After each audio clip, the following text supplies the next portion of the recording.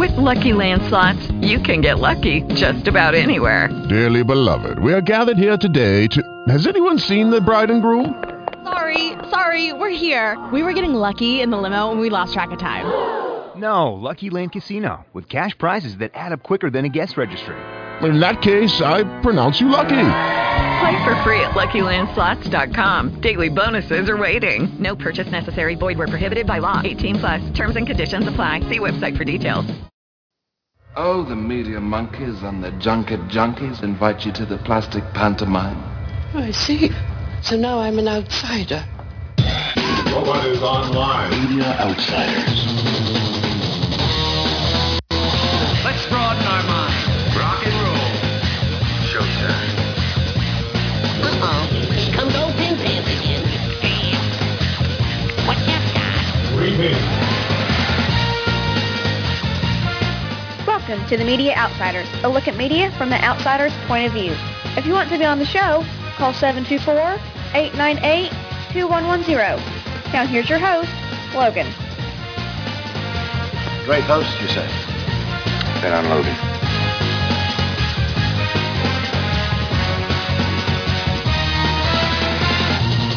Well, it's Sunday night, so that means it's time for the show that's heard coast to coast, nation to nation, Entertainment Unleashed, and that's the Media Outsiders. I'm your host, Logan, and the Media Outsiders is recorded on Sunday nights when we get around to doing it nowadays. We've actually been going to about a once-a-month schedule, and we're back for the first time in a couple of months since no one showed up for last month's show. Shame on all you guys. What do you think about that, Kindar? Just calling you out there, right? Mea culpa? Well, like Kindar and I were talking about before the show started, when it is a once-a-month thing, people tend to lose track and not back on the same pattern. So I don't blame anyone. But if you'd like to call in, if you'd like your voice to be heard, the number is 724-898-2110. Once again, 724-898-2110. Or you can log into our chat room, which is fun, free, and exciting at www.tinyurl.com/Media Outsiders. Be sure to check out our website, which today I spent some time trying to update a little bit. We're not completely up to date yet, but that is MediaOutsiders.com.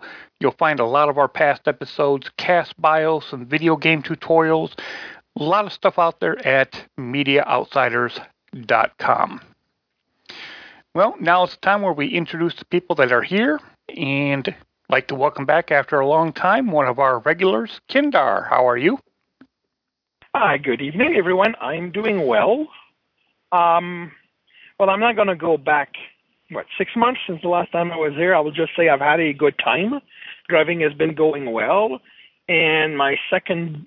Okay, I am not on specifically for that. I swear, I'm not on just to advertise my book, but I did self-publish it this week. Go ahead and publish your book. It is not on purpose. That is a coincidence. So here's the link for anyone who wants to go see. This is a page that will redirect to all the stores where it's available. It's A Wasteful Death, a story set in a world where animals are the only people in the world, so they have to hunt each other to survive. Oh, welcome to Zootopia. Yeah, well, not quite. I mean, for one thing, the book predates the Zootopia by, I don't know, a decade. And for the other, I definitely go more the animalistic version.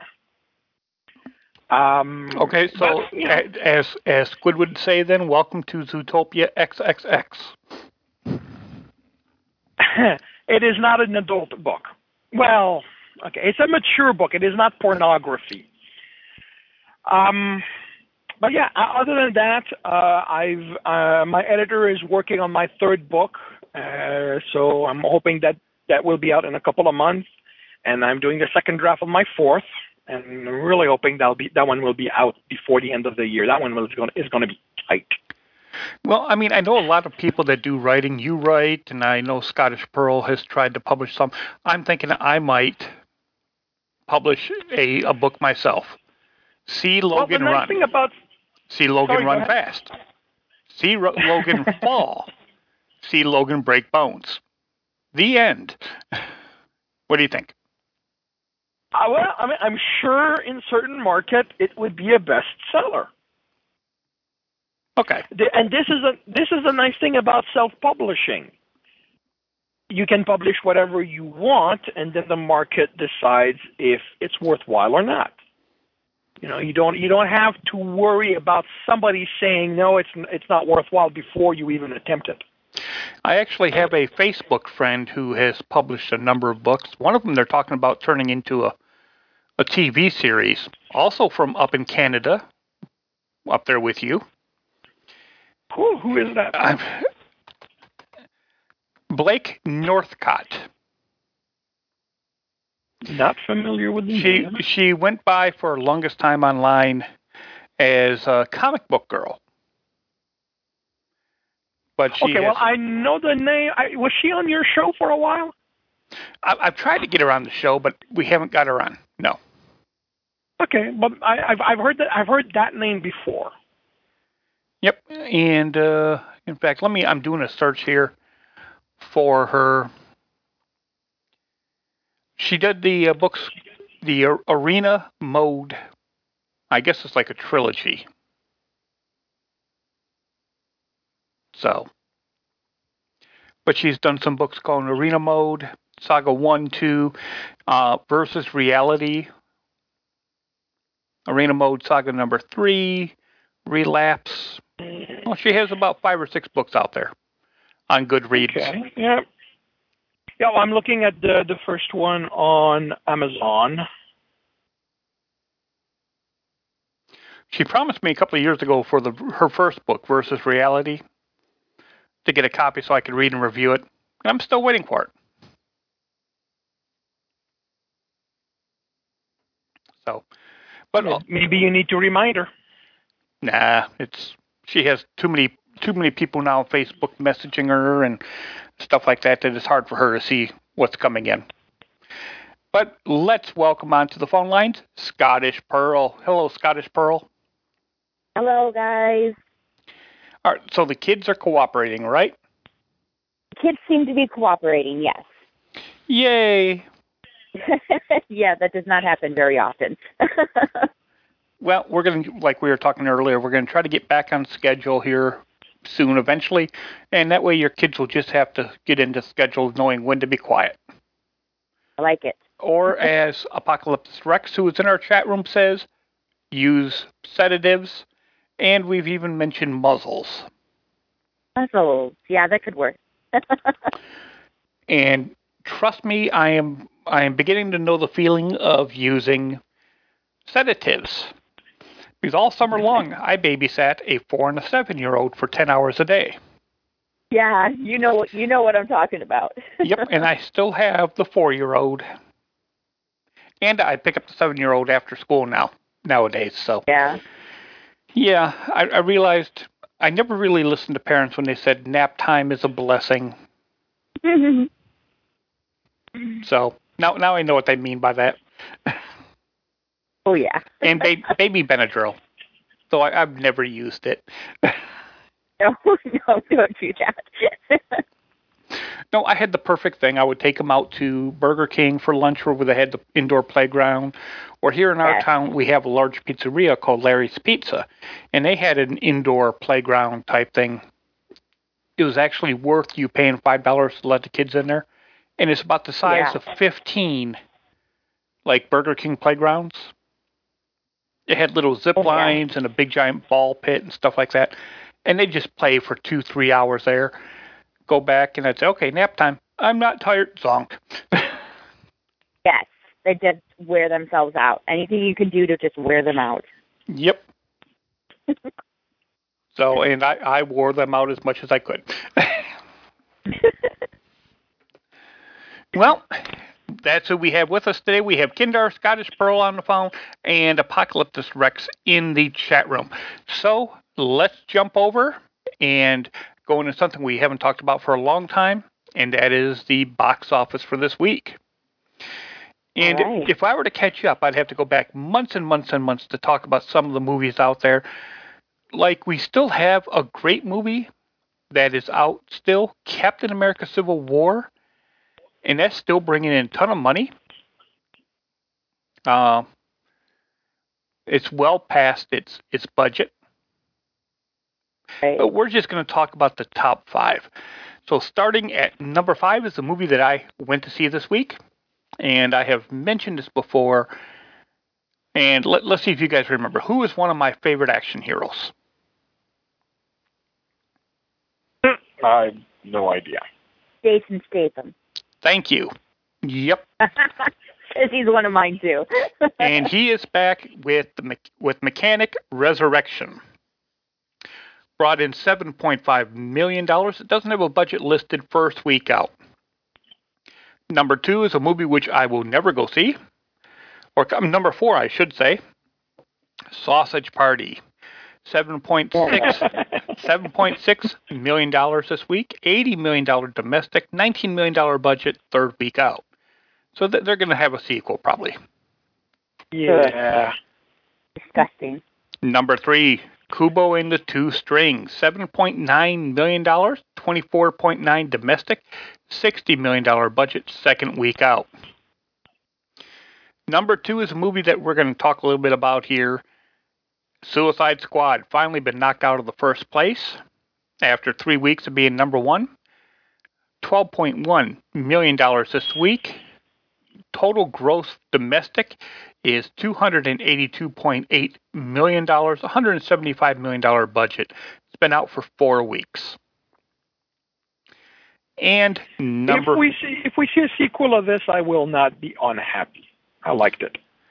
Oh, good. I have an opposing view for you. Number one, Don't Breathe. $26.1 million opening weekend, $9.9 million budget. Yeah, they made their money back. I haven't even heard about that one. It's a horror. I've heard of it. It's a horror film, and I listened to another reviewer, and they said this is the film that you will want to go see and then never ever want to see again. It is that horrifying. They're saying it goes back to... The premise is certainly interesting. Some people are saying it's going back to the effects and the horror that people had with the original Blair Witch.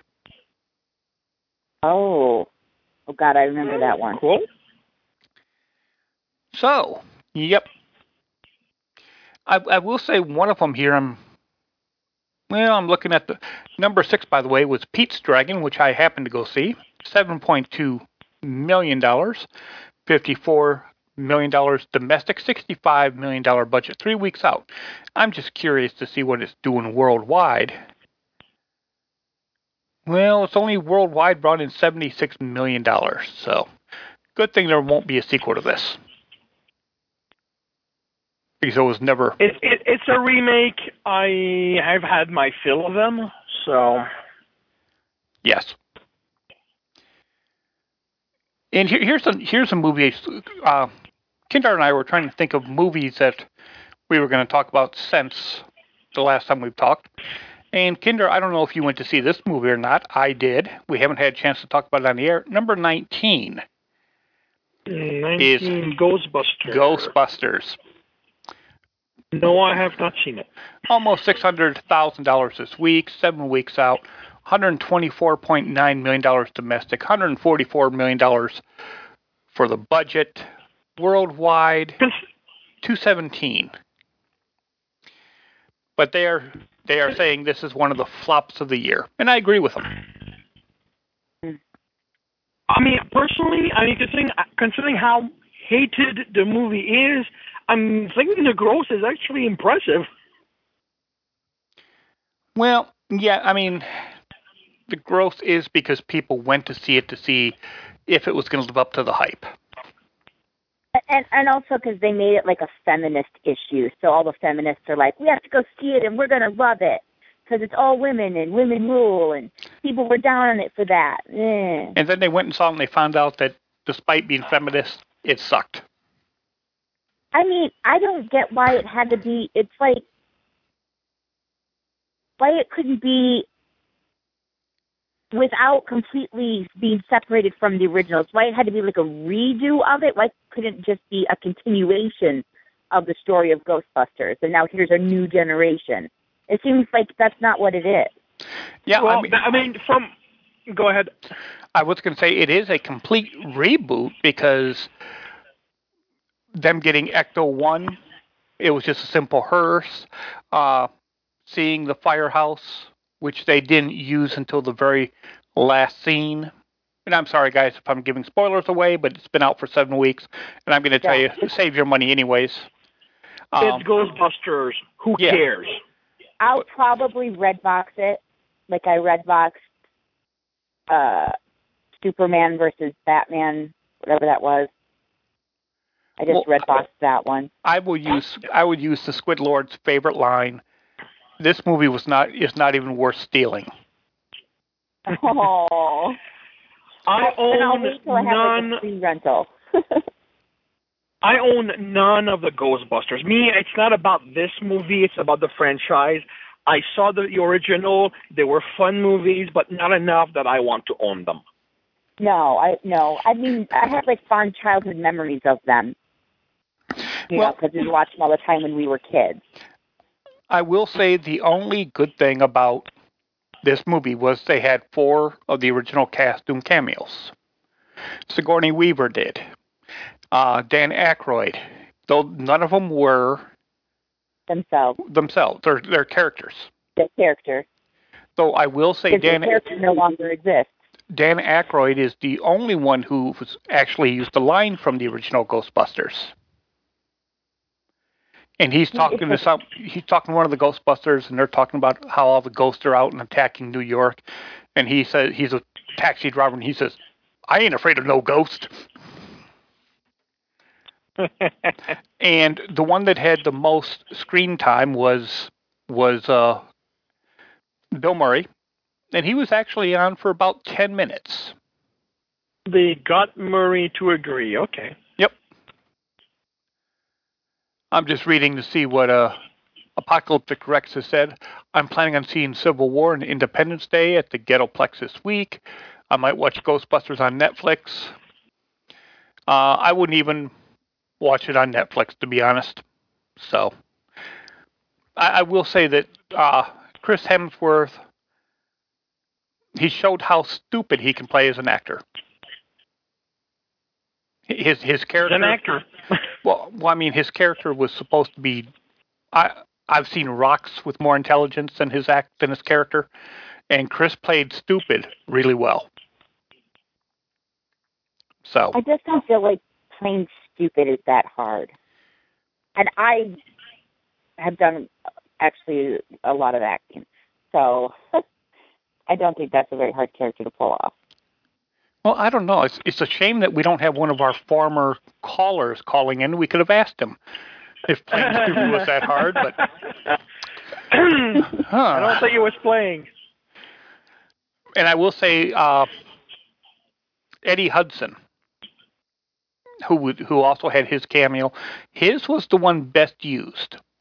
Now, Bill Murray was the one most used, but his actually fit the best at the end. Mm. And he played, I don't know her name, the black girl, Jones. I don't know her first name. He played Jones's uncle, who... I think it's Leslie. I'm sorry, what? Leslie Jones, that's right. Leslie Jones, yeah. But he plays her character's uncle, who owns a funeral parlor and loans them a hearse to use just to get around, and then they convert it into Ecto-1. And he's upset at the end when he finally see him. He pops in and goes, "What did you do to my car? I just loaned that to you." So, but it was a good little connecting piece. But on a scale of 1 to 10, I give Ghostbusters a 4.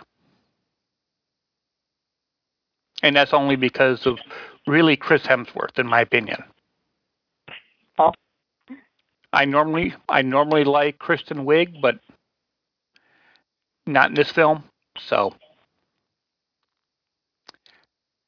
Now, since I'm sure none of you have seen The Mechanic this week, other than me, I will talk about that quickly. And scale of 1 to 10, I give The Mechanic, and I only vaguely remember the plot line of the first one. I give The Mechanic. I'm sorry, what? I barely remember the first one either.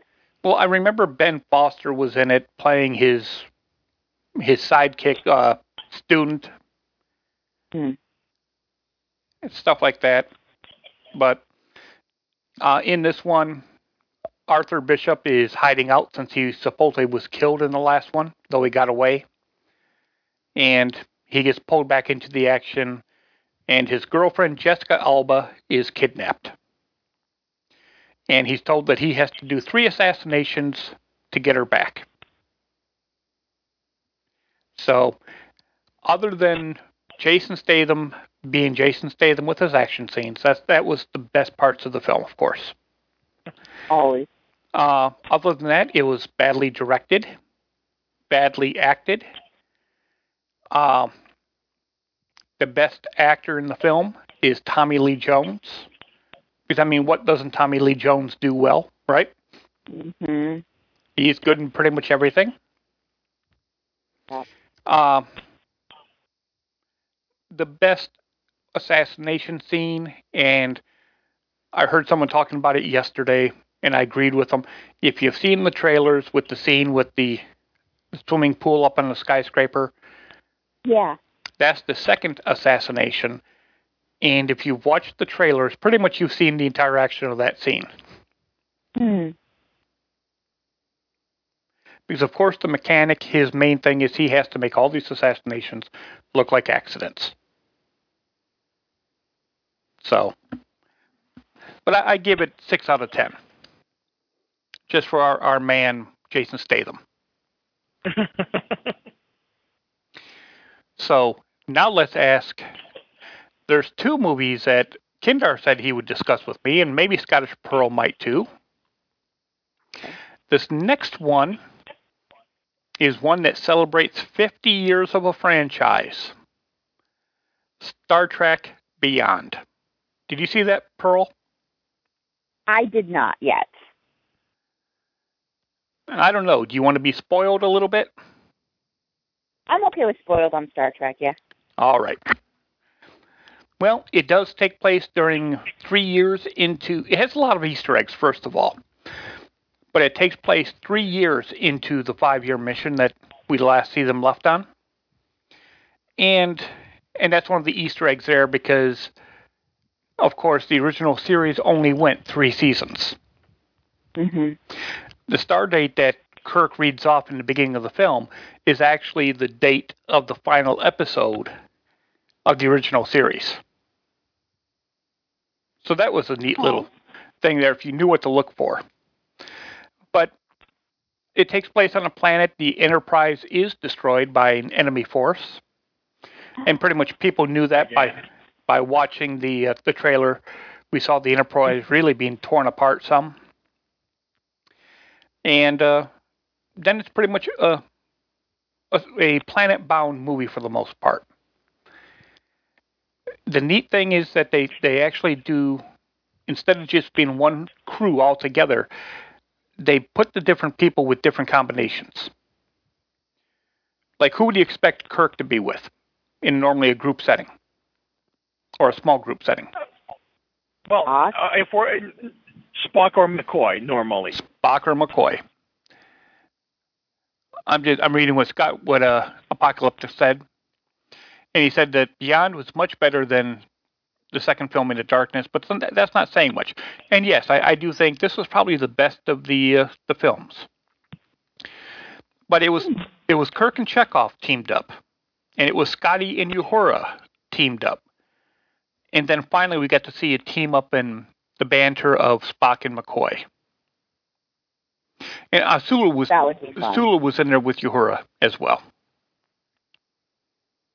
So it was a different team-ups. Now, the one nice thing about it is Anton Yelchin, who plays Chekhov, he got a whole lot more screen time and actually had some good parts in here, which is sad because, as a lot of people know, the actor died back in June when his Jeep slipped out of transmission and crushed him along a wall at his house.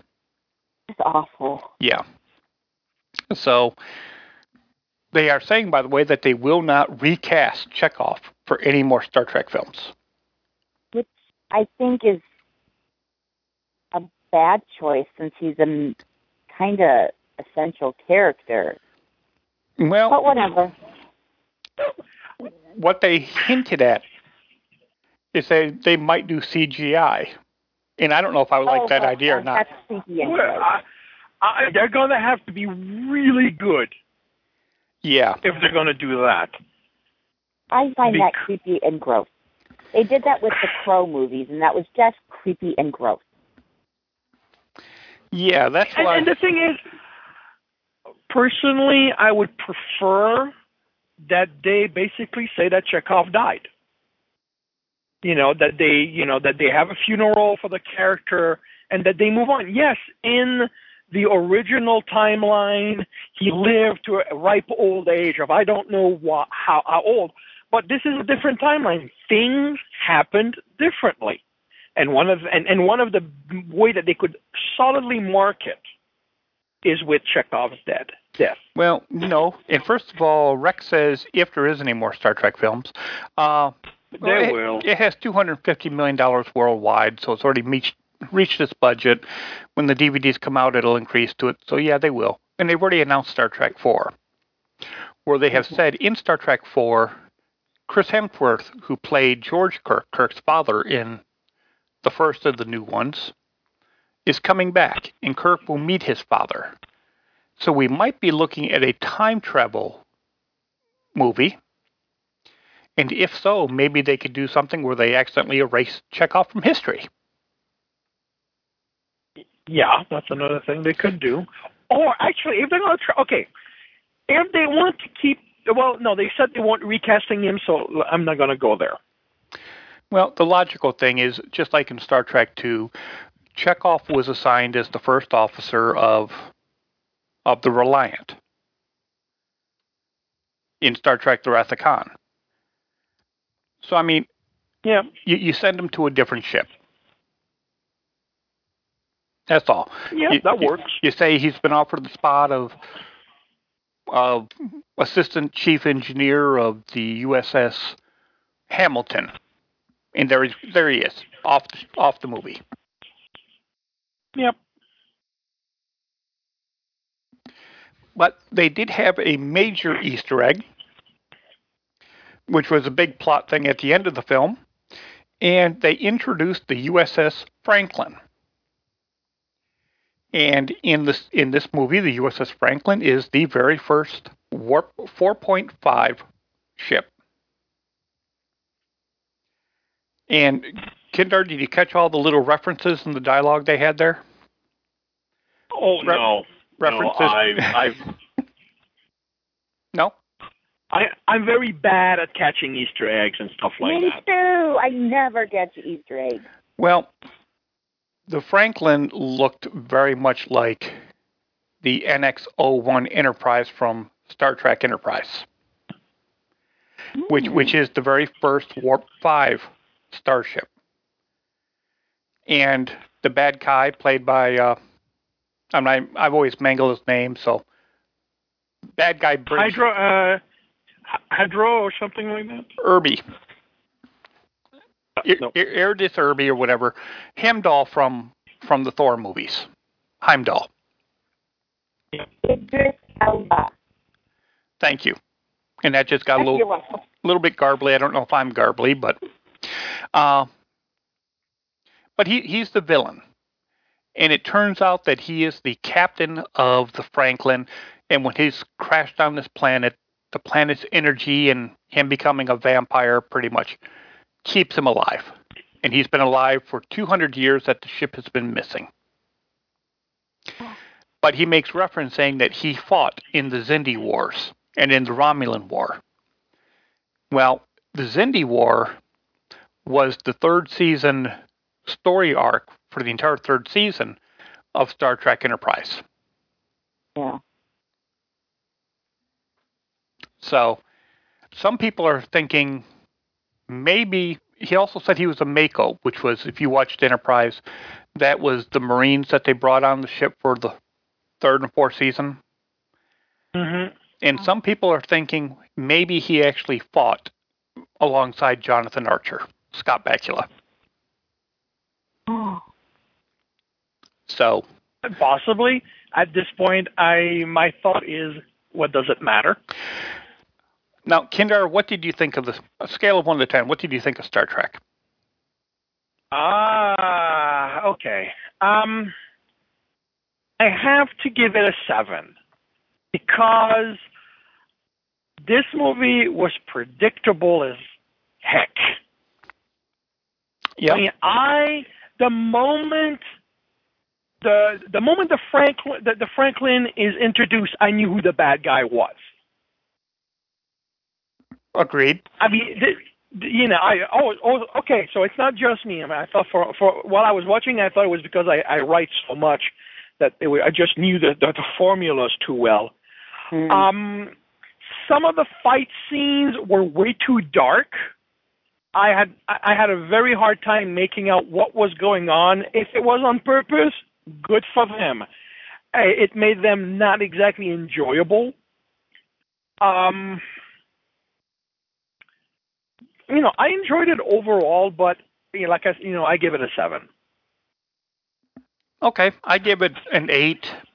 It's being the best of the Star Trek films of the new batch. If I remember correctly, I gave a higher rating for Beyond. Oh, this is Beyond. Sorry, Into Darkness. Okay. Rex says it was never explained how the human bad guy had a weird reptilian appearance, and Rex gives... yes, it is explained. It is explained. Him being the vampire and sucking the life force from everyone and interacting with the nebula and stuff like that is what caused it. No, it's not. They found a machine on the planet. They do explain that they found a machine and that the machine allows him to drain the life of other people. And while they don't say the rest, they show that when he drains the life of somebody, he takes on some of their physical characteristics.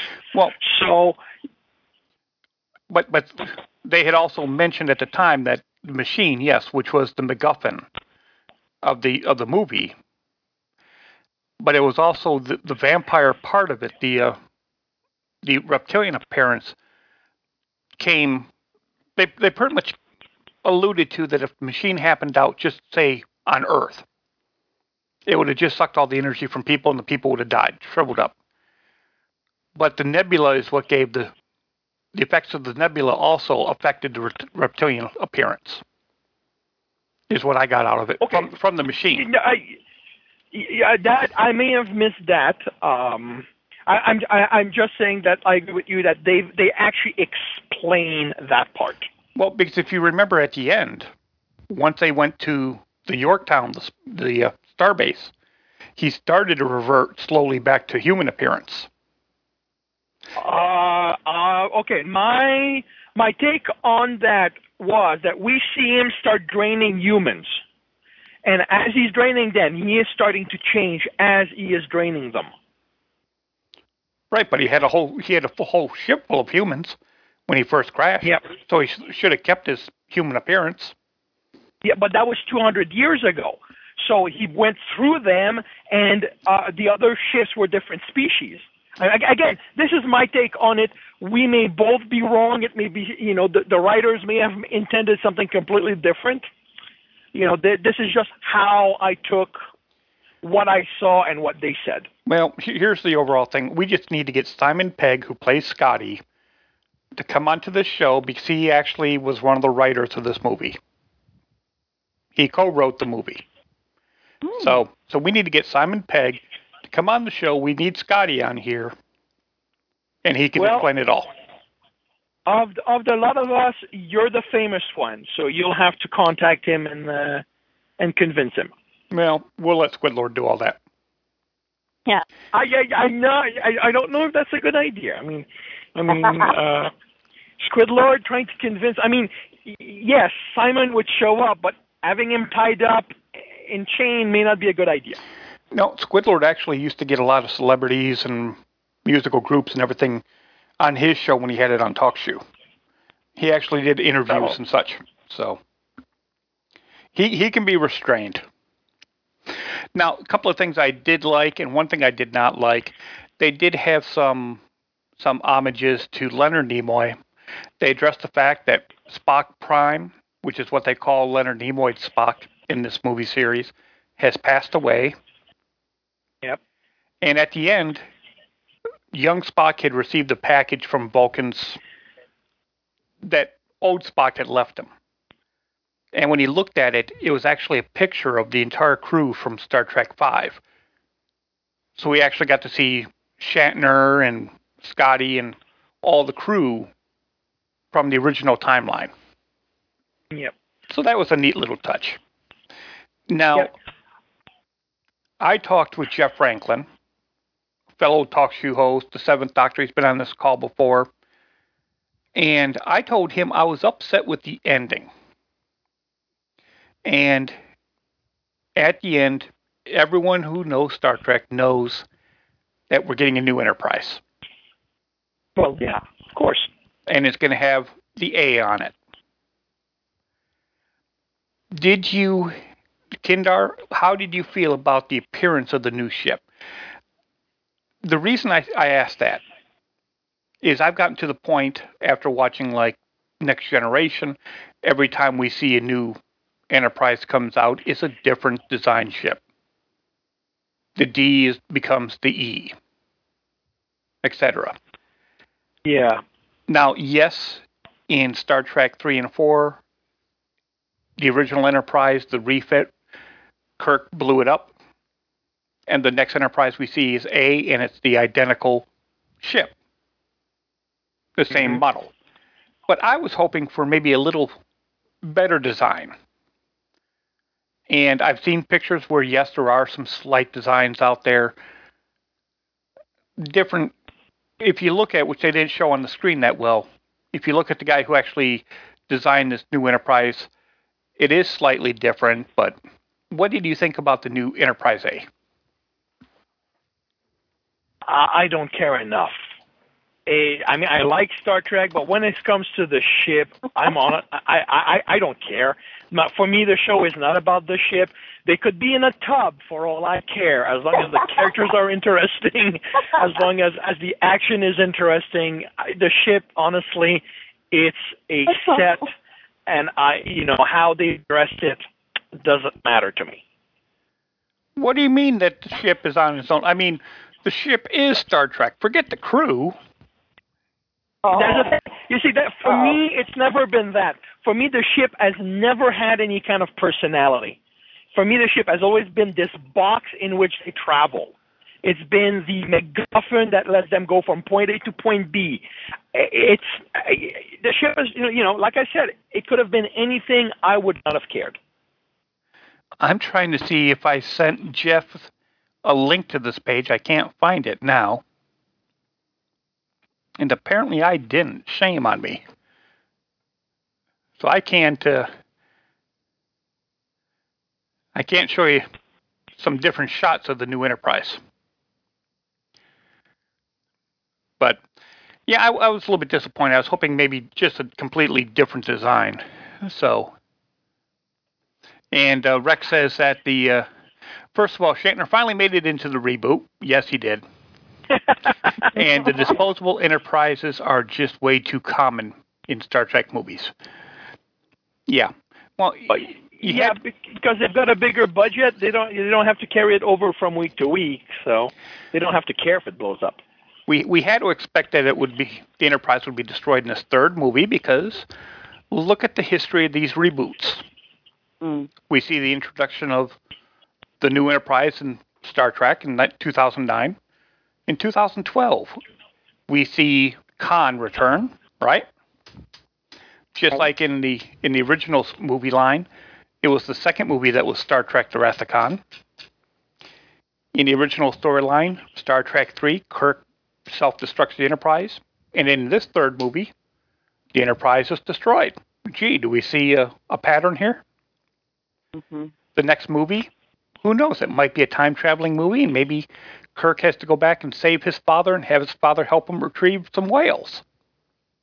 Well, I was going to say, I don't mind a time travel so long as there's no whales in it. Yeah.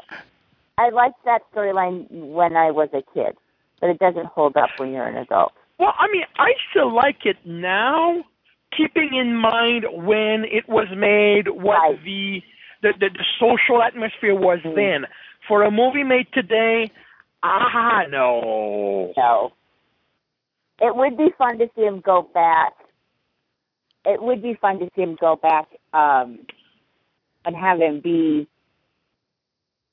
in where he grew up. I like, because I live not too far from Riverside, Iowa, where Kirk will be born. So well, I'm thinking of a storyline. Kirk has to go back and get his father and take him further back in time, and take him back to 2012, and stop a certain Secretary of State from using a private server, and that's the point that really diverges all of history. Yeah, no. Okay, here's what I want them to do. Considering that time travel has always been about going in the past with Star Trek, I want them to flip it on its head and have Kirk's father show up in their present. Because the thing, time travel has always been, let's go to the past, let's end up in whatever year the movie was made. And I'm tired of that. I mean, it's a cliche at this point. And I'm thinking what would be better is for something to have happened in Senior Kirk's past before he became the captain of the ship. Well, not the captain, but he got assigned there, and he was sent to the future. So, and that would be the problem of the show, where him being here is undoing stuff. That's what I would like to see. Now, Rex says when Enterprise Z is destroyed, Captain Kirk will have to travel back in time.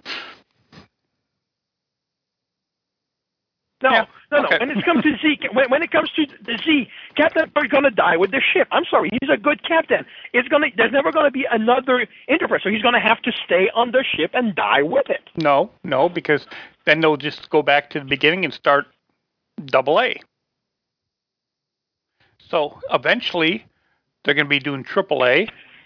And then eventually, like in year 1 million, we'll have Enterprise XXX. Okay. For one thing, we cannot have Enterprise AA. Kirk drinks. He cannot be an Alcoholic Anonymous Enterprise. I'm sorry, can't happen. Well, I'm just waiting for Enterprise XXX. That's all. There's going to be a reboot before that. You know it. Okay. So what did you give the movie? You gave it a 6? I gave it a 7. A 7. And I gave it an 8. And Scottish Pearl gave it a 0 because I haven't seen it yet. That's right. And Rex says destroying Vulcan in the first film was redunculous. That's right, it was. I'm going to disagree, but... Well, there was so much. I mean... But yet, here they destroy it with a black hole inside the planet. But yet, Spock is on a planet right next door, close enough that he could see Vulcan being destroyed, and it didn't affect his planet? Nah. On that level, it's Star Trek. Who says anything makes sense? I mean, remember, this is the show that pioneered making up science to explain what's going on. So... Now, I will say the most useful character in this movie was Deep Roy. Again, it just shows that Deep Roy needs to be in everything. If you don't remember who Deep Roy is, he's the little midget alien. Oh, him, yeah. Yes, he was the most useful. Yeah. Oh, yes, the acid stuff. The acid sneeze, acid snot. Yeah. Yep. Yeah. No comment. Well, it's funny because, I mean, really, you can tell he's smarter than Scotty, but Scotty gets all the credit. So, well, before we go to our last movie, I'm going to jump into a video game to talk about, one that I do know Kindar has not played. Scottish Pearl probably hasn't played either. But I don't think you play a lot of games anymore, do you, Pearl? Oh, no, there's not much time for gaming. Maybe Rex might have played it, but I have been playing, and Squid has been playing as well, No Man's Sky. And if you have seen anything about this, the game it's a procedurally generated space exploration game. And I was listening to a podcast today, someone talking about it, and it pointed something out in the podcast which I really didn't understand at the time until now. But the concept of this game is that you're in a universe. There are 18 quadrillion planets. The creator of the game, Sean Murray, has said that if you were to go take the rest of your life, no breaks, no sleep, no nothing, and for the rest of your life, spend 30 seconds on each planet, it would take you 5 billion years to explore all the planets. That's how many planets there are in this game. And I was listening to a podcast today, and someone was complaining about they were on this planet, they had located some great resources, they logged off, they came back on, they were still on the same planet, but everything had moved, and everything was different. And apparently, every time you log into the game, it regenerates the universe. Oh, joy, that's nice. It is a procedurally generated universal. Everything's different all the time, but I didn't realize that they actually redid planets that you were on at the time. Now, I haven't come across an issue with that at all, so... My interest is going down, so... Well, and that's the problem. It's a $60 game, and everything that they had promised ahead of time, that there would be huge space battles, that you would have to fight for your life. It would be a dangerous game. That the planets would have different varying physics to it. Like Mars has a lighter gravity than Earth does. But all the planets, same gravity. They have different temperatures. Some might be hot, some might be frigid, stuff like that. So far, I haven't found any planet that I can survive on without a spacesuit. But all it is you going and you analyzing, scanning different creatures and fauna and stuff like that, uploading it for money, going off to the space station, collecting resources, crafting your pieces. And I've mentioned in the past, I like games where I can sit there and listen to the TV in the background and just turn my mind off when I'm playing. And I mean, that's a great game for me here. I mean, I've played 57 hours so far of the game. And I've explored maybe 24 planets. Squidlord has 42 hours into it.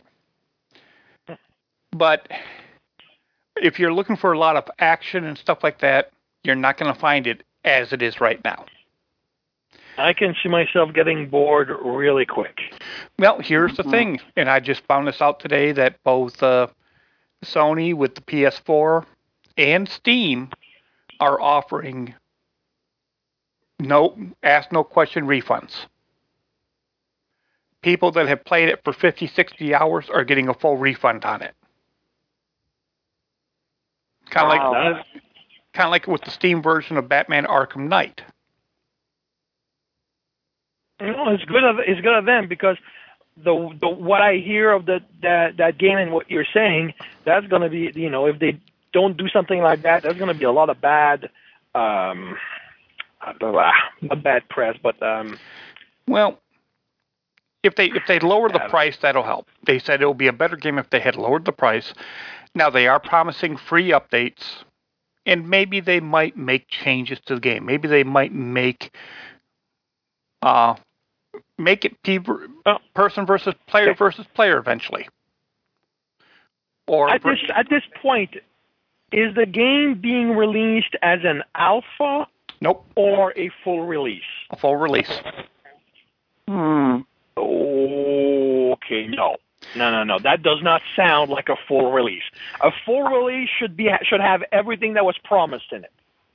Well, the problem is that the gaming company, which is a bunch of, I think, just newbies out there producing the game. I think this is their first game, or fairly new into it. This is a British Hello Games Limited, a British game developers. Well, no, they've done 5 games, but the first 4 games are all a franchise. Joe Danger, never heard of it. I'm reading it as a side-scrolling video game with racing and platform games. And then the other games. Go ahead. Well, the thing is, that it be their first game or not, that is completely irrelevant.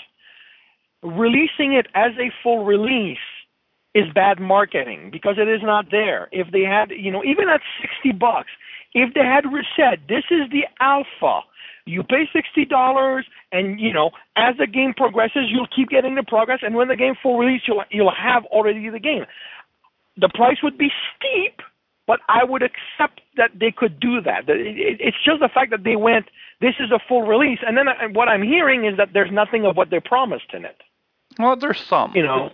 There's actually, I looked at a Reddit list on what they promised and what's in it, what's not, and about 25% of what they promised is actually in it. Yeah, but that's not a full release. No. But I mean that's a very low level alpha. That's that's the first version of the game that's out. That's an alpha 01. A indirect comparison. RimWorld is fully playable, and it's still in alpha. Well, we're up to alpha 17 now. So 15. Ark Survival Evolved is still in alpha. And they're bringing out new stuff all the time. Well, and that's the difference. Those are in alpha, and they're still very well playable. What I hear about No Man's Sky is that it should be in alpha. It should not be a full release yet. Well, I do agree with you, actually, that it should be in alpha. Now, I'm going to stick with it. I'm not going to get a refund. I'm going to go with it and see what they do. If they bring out more stuff and stuff like that. He said, Murray has said the potential of extending the game through downloadable content would probably be added features rather than new content because of the procedurally generated systems. But and there's also modding tools out there where people can mod the game. People have been doing that. So, and I have no problem with modding games. I have no problem with it, but when a game maker starts relying on people modding the game to make it playable, that's a bad company. That's That's a problem. And I was hoping Squidlord would come on so he'd be able to talk about what he's doing with the game as well. He's playing it. He's put 42 hours into it. So, it has to have something there to keep him involved. Oh, yeah. It doesn't mean that the game is not entertaining and stuff like that. I'm just saying that they should be saying what it is instead of making believe it's something else. Now, one of my major sticking points with the game is this. Now, you can get new ships, and you can get them one of two ways. You start with your first ship. You're on a crashed planet, and you're next to a ship, and you have to find parts to repair it. But then you can upgrade, and on the ships, the inventory boxes, you start with 12 inventory slots. Maximum is 48. When you get a new ship, you have a chance of getting more slots. You can either go and buy them from traders on the space stations, for millions of dollars, or you can discover crashed ships on a planet, which normally 90% of the time will have one or two more slots than your current ship. And you can decide if I want to go through and repair this new ship and keep it and stuff like that. Same thing with your suit. You have certain number of inventory slots. You start off with 12. You can go up to 48, which I've pretty much maxed out now, my environmental suit. And with your multi-tool, which gives you 24 slots total. So they need to work on their inventory a little bit, because one of the problems is you get blueprints for different upgrades to the weapons, like on your ship or parts or whatever, but they take up a slot in your inventory. So say I have 20 upgrades on my ship, and there's only 48 slots. I've only got 28 slots for inventory now. Okay. You're not talking about just storing the blueprint. You're talking about installing the upgrade on the ship takes a storage slot? Yep. Takes an inventory slot. That makes no sense. Which is why we're saying they need to work and fix the inventory issue. Which is why the game should still be in alpha. One of the neat things is, like, on the different planets you find and the plants and the creatures on them, you can rename them anything you want. And then upload it for... Now, say I name it... I always joke with Squidlord, I was going to name my very first planet TMO. Yeah. And I was going to spell it out. And if I upload that to the server, and Kindar, say you decide to pick up the game and buy it, there could be a chance that you could find planet TMO.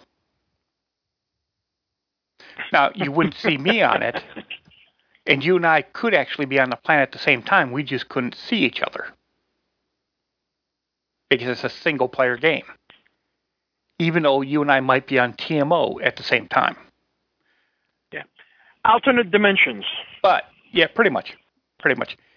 Now, like I said, you could rename planets, you can rename fauna, you can rename plants, animals, whatever, right? You can't rename your ship. What? Yep. And there's no customization to your ship other than what upgrades you put into it. Right now, I have an ugly puke pink ship, and I can't change that color. I will say what somebody told me when he was talking about that game, and he basically went, might as well play Space Engineer. It's a better version of that game. Yeah, and I haven't played Space Engineer for over a year, so I need to get back into that. I mean, because they've got planets now. Now they've got planets. I don't hate this game, but I mean, it's not the greatest game. But I'm gonna stick it out and see what updates they might do in the future. So I give the game. I'm going to give it a 6 out of 10 because I do see potential if they listen to the fans, and they can be simple little things that can change it. Last but not least, before we go off the air here, is a movie that both Kindar and I have seen. I don't know if Scottish Pearl has. Suicide Squad, the most recent film from the DC Extended Universe. And hopefully, well, I think this is the last before the change at the helm of the DC verse. Well, if I remember correctly, Zack Snyder is still directing Justice League. Yeah, but didn't they bring some guy, Jeff Loeb, I think, from DC to helm everything? Yeah, the guy's there, but this guy is now at the head, and he knows DC, and this is what they said, that he promises that things are going to be better. But I think Suicide Squad is the last movie before he came in, or is that Wonder Woman? I'm not sure, to be honest. In fact, I am trying to. I can never get the guy's name right.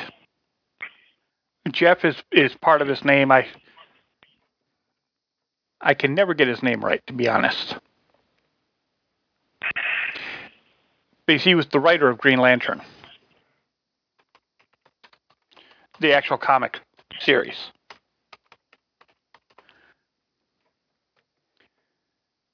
Jeff Johns.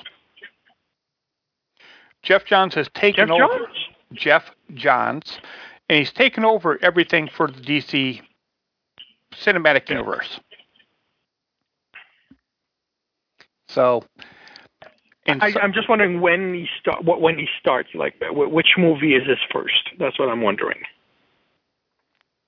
Well, I believe someone told me that he had some creative changes being done for Justice League. Okay. And that it's becoming a little bit more lighthearted instead of always the dark. Well, the previews that I've seen certainly give credence to that. Yeah. And I heard over the weekend that it's only a rumor that they will be bringing Green Lantern into the Justice League movie as well. That's okay. And Johns has pretty much been the one to say you have to do this because Green Lantern was one of the founders of the Justice League. Yeah. I won't comment since Cyborg was not. But well, Cyborg was a founder in the 52 version of the Justice League, but Green Lantern, once again, was one of the founders as well. Green Lantern's always been one of the original 7. I know. We just have to remember this is a different universe. The rules don't have to be the same. I'm not saying they should not do it. I'm just, you know how I feel about bringing a bunch of characters in a movie. DC has had a scary track record with it. So, but Suicide Squad, Kindar, what did you think? I enjoyed the movie. High point for me were Harlequin and Deadshot, which is what was intended the way the movie was made. But I like the dialogue. I like the action. I like the character, the character interplay. I've got to say, I liked the actress that they've got as Amanda Waller. I didn't think I would like her because she doesn't look like Amanda Waller should. But personal-wise, they really had her play well. I really like how much of a, let's censor this, she was, because I would not want her at my dinner party. I did not care for the Joker. Thank you. Frankly, the mobster Joker has never been a Joker I care for, and this is definitely what this Joker is.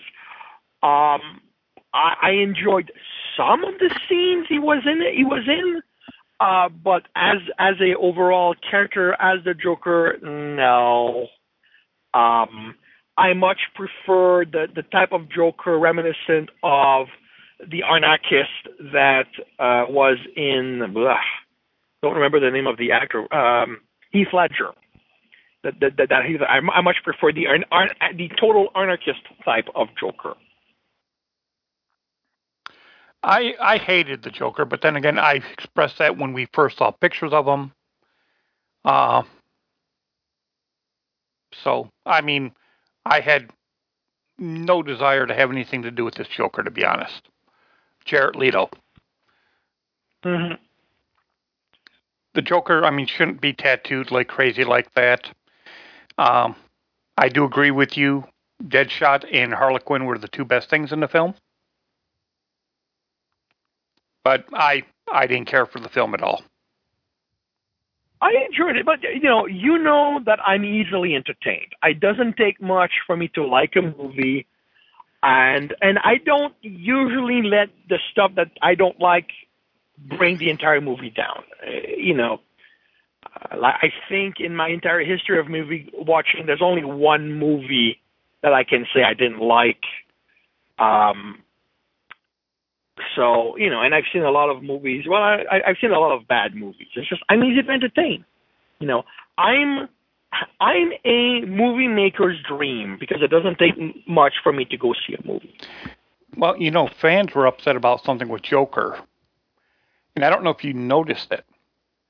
Other than a little giggle here or there, you never really heard the Joker laugh, especially his trademark laugh. Oh, that does not work. No. He was never the Joker as we know him. He was a godfather, is what he was. Yeah, well, like I said, he's a mobster. That's what he is. But for the little bit that he's in the movie, I actually don't mind that we don't hear him laugh. Now, if he shows up in the Batman movie and he does not have a really good maniacal laughter, then I am going to have objections. I don't know if he's going to show up because there's been rumors that Jared Leto was so upset with how they deleted most of his scenes that he told him "F you" to DC. Well, I mean, I will not mourn the loss. Is all I've got to say. I don't mind him as a Joker. I mean, it's a decision that DC has made. They wanted him and they wanted this kind of Joker, and that's fine. I would have been okay with it, If he wants out, it gives the DC a chance to bring us a better Joker. Hopefully one without a grill and all the tattoos and all that. I will say one thing. I didn't care about the tattoos. I didn't care. I did love the laughing mouth he's got tattooed on his hand when he used it to give somebody else a smile, because that really was creepy. And I liked that part of it. Okay. What did you think about the scenes that Batman was in and how they used him? It was okay. I mean, he made sense for who he went against. He went up against the Joker and Harley Quinn when she got captured. He went up against Deadshot, and those are two, villains with a history with Batman. So it made sense. I was not any more impressed. Like, I didn't think he made the movie better. I just thought he fit the role that he had to play for the movie to happen. Yeah, I agree. And I also agree with a lot of those fans what they're talking about. There was a scene with him and Deadshot. And with Deadshot's daughter. And that's something that classic Batman would never do. And small little spoiler, he confronts Deadshot when Deadshot's talking to his daughter in an alleyway. The true Batman would wait until the kid's gone, so when he comes down and pounces on Deadshot, the kid's not watching Batman beat up her father. If they do that, they can't have the daughter tell Deadshot not to shoot him, which is a bonding experience, which shows the relationship that he's got with his daughter, which is an important point in the story. So I understand why they made the decision to have it happen like that. But at the same time, they are taking critical aspects of a well-established character and throwing it away in this universe. Yeah, but this takes place at a time when Batman kills. So they're not, we've already had that happen in Batman versus Superman, and this takes place somewhere around there. So as long as this is before Justice League, where, from what I understand, this is where he's going to change, that the event of Batman versus Superman have effect. As long as this is happening before, and nobody has said when Suicide Squad happens in the timeline. As long as they make sure that it happens before Okay. No, it can't. Okay, I'm sorry. I've just been because they say that it happens after Batman versus Superman. So okay, they could still get away with it. You haven't heard the news about the ultra ultimate edition of Batman versus Superman that's coming out then, have you? Oh, there's another edition that's coming out? Yes, they're going to be adding another little post-credit scene where Superman really comes up and he kisses the camera, Deadpool style, breaking the fourth wall. And he uses the famed Superman, I'm erasing your memory kiss from Superman 2 and erase that movie from all of our minds. No. Batman vs. Superman was not that bad of a movie. I really enjoyed it. So did I. It sets the stage for DC to make a lot of changes to their character if they're smart about it. And from what I read, it sounds like they're going to do it. Because Superman's going to come back. He's going to have a different attitude in life, and the reason is going to be he died. Batman is going to change how he does things because the way he used to do things led to Superman dying.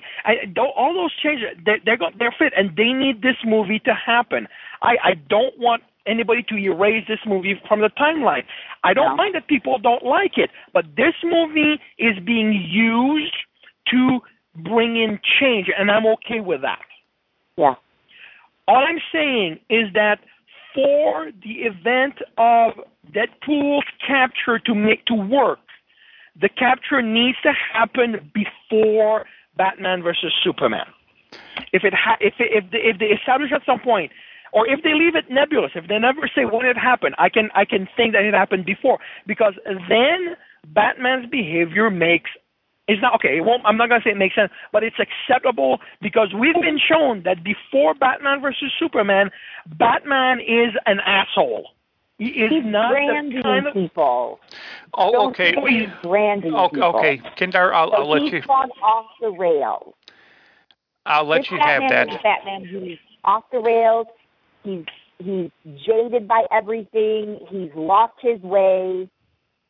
He's burning his symbol into tea. I mean, this is not Batman. This is Batman who needs help. Well, it's a broken Batman. Okay, will you let me have this then? Okay. Come back. Will you let me have Superman appear at the end of the Ultimate Edition? Give us just a little peck on the forehead so that we can all forget Jesse Eisenberg as Lex Luthor, at least. Just give me that much, at least. Okay, I was fine with him. Okay, I am not. I don't care that it was the look. I was okay with it. It's the personality. I am sorry. Lex Luthor is not a maniac. Well, no, he is, but he is very self-controlled. Literally, none of the scene with the Lex Luthor we've got in the movie is Lex Luthor. It's somebody else. I will give you that. If we can have another Lex Luthor I will be happy. I did not like this Lex Luthor because Lex Luthor is composed. He is serious. He knows what he's doing, and even once he's caught, he's got 12 plans to spin it. I mean, let's do it properly and just bring back Michael Rosenbaum, who played Lex Luthor in Smallville. That's one of the best Lex Luthors we've seen. Bring him back. Yeah, but okay. Yes, he's the best Lex Luthor we've seen, but we've got to realize that when it comes to live action, there's not been many good Lex Luthors. So yeah, it's him, and everybody else has been pretty damn bad. It would have been better just to see a cartoon Lex Luthor up on the screen and have Clancy Brown voice him like he does in the animated series. But I could have gone for that for this movie. I liked Lex Luthor. I thought it was fine. I thought it was like he was kind of reaching a breaking point too. I mean, everybody has a point where they kind of lose their composure, and he was kind of in that place where, he's the kind of getting a little bit loose with things. The problem I have is that Eisenberg doesn't reach that point in the movie. He starts and he has no composure. Yeah, that's because we didn't see whatever it was that drove him to that point. But that's the thing. To say.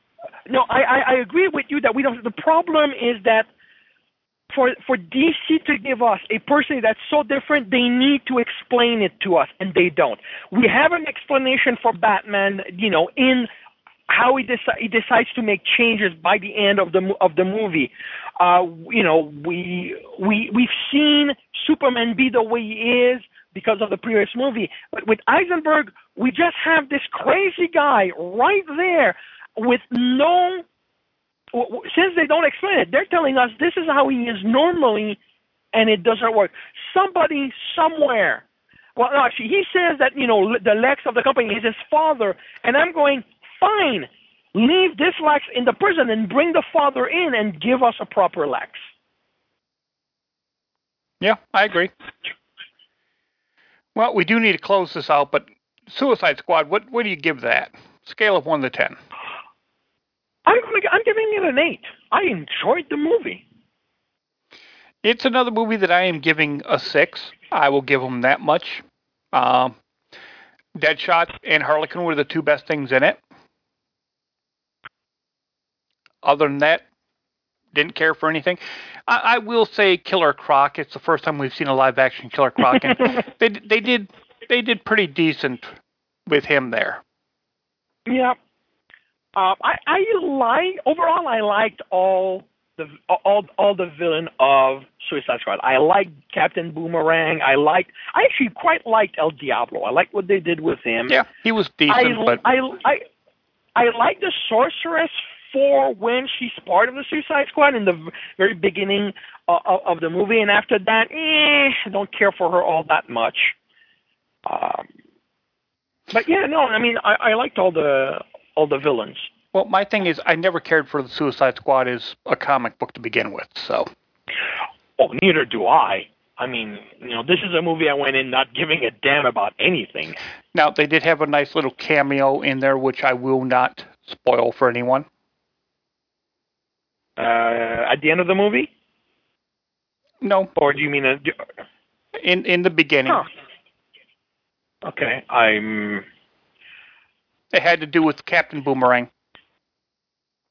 Oh, yes. This was nice. That was nice, yes. So, but I give it a 6 out of 10. So. Cool. And with that, it is time for us to close out. So, I want to thank everyone for joining us back again. And we will try to get more back on a regular schedule. I don't know if we'll try to do a show next week or not, since it's a holiday weekend. But maybe in September we'll Labor Day, Monday. You know me, I'm a truck driver. I don't keep track of holidays anymore. I'm always working them, so. But maybe we might start back up with a bi-weekly schedule starting in September. Cool. And slowly work our way back. But Kindar and Scottish Pearl, thank you for calling in. Welcome guest number 6, and thank you for joining us. And Apocalyptic Rex, who was here, he had to drop off. We thank him for his contributions as well. So, got some new movies, and once again in October, our TV series are coming back, especially our CW, which we'll have a lot to talk about. I have been watching Supergirl. And? I'm giving her a good chance. I'm okay. I ditched her before, but I think I'm on like episode 15 or something now, so I'm getting into it. I will say I'm very curious to see how they handle the opening 2-part episode on CW, which everyone knows that if you're on the internet, we are finally actually going to have Clark Kent, Superman, appear and actually be part of it in a 2-part episode, and not just his boots or his cape. Or his shadowy figure or his text messages. I don't remember the name of the actor who's been cast for him. He's fairly common name out there for some people, but well, he was on Teen Wolf for 2 or 3 seasons. He was one of the secondary leads. And I will say this: I've seen a couple of pictures, and I'm hoping the pictures were bad because I did not like him in the suit. I'm really hoping it was the pictures that were bad. Oh, I haven't seen him in the suit. Look that up. Oh, let's see. I'm trying to pull up pictures here. Tyler Hoechlin is the name of the actor, or Hoechlin. And here I'm going to drop this into the chat room here. Here's a chest shot of him with Supergirl in the suit for Scottish Pearl. I don't like how they do like her muscly arms in the suit. I'm like, you have to have muscles to be strong. Now, one of the things they do... How they are, you know. One of the things is he does not have the spit curl, and he's not wearing the underwear on the outside. He's doing the 52 version of the suit. Though his S does look a whole lot better than the movie version. The new movie version, in my opinion. If you scroll down Scottish Pearl, they have a full body picture.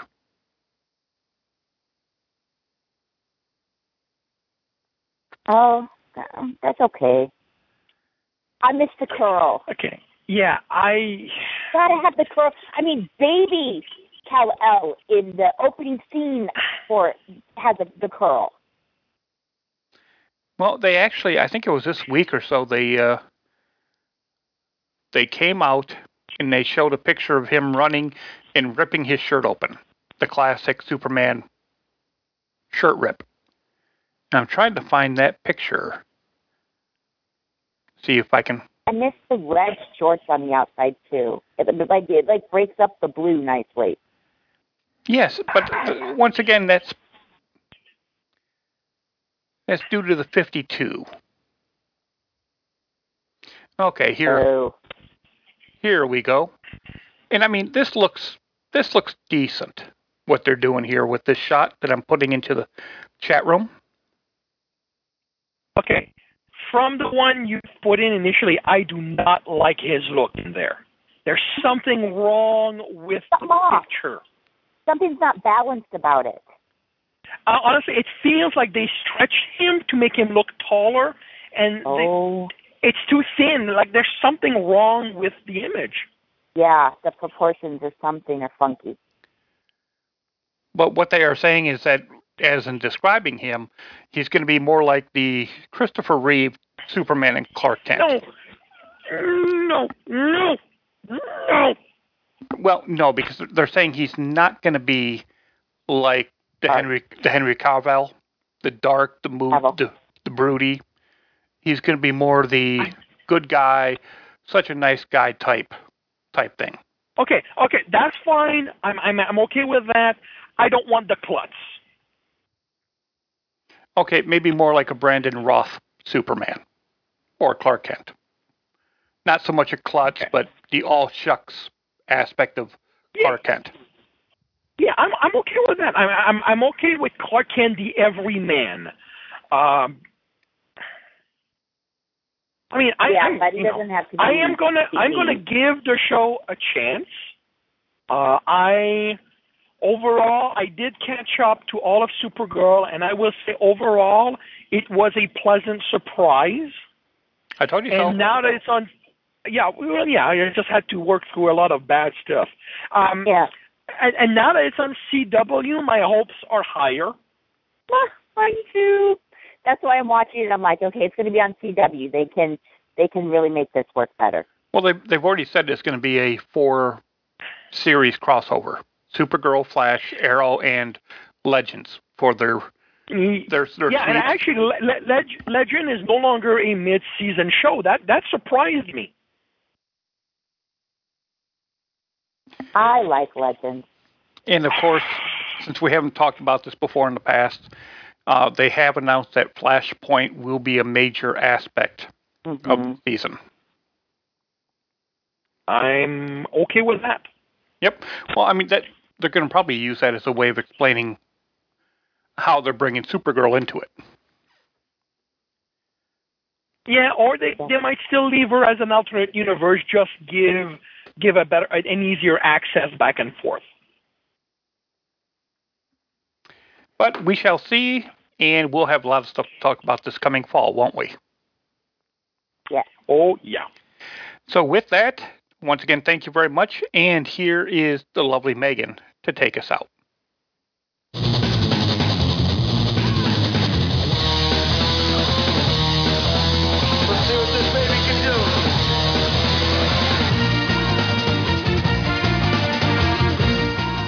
Thank you for joining us on the Media Outsiders. Be sure to subscribe and download the show on iTunes. Search for The Media Outsiders. Also, follow us on Twitter at Media Outsiders. Join us each Sunday night at 9 p.m. Central. The talk shoe ID is 81865. This is the lovely Megan, and we will see you next time.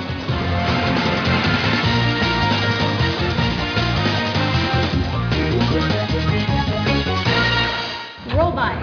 Online. Standing by. Return to docking bay and power down.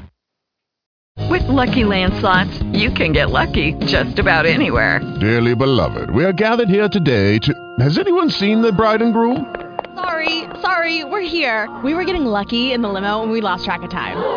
No, Lucky Land Casino, with cash prizes that add up quicker than a guest registry.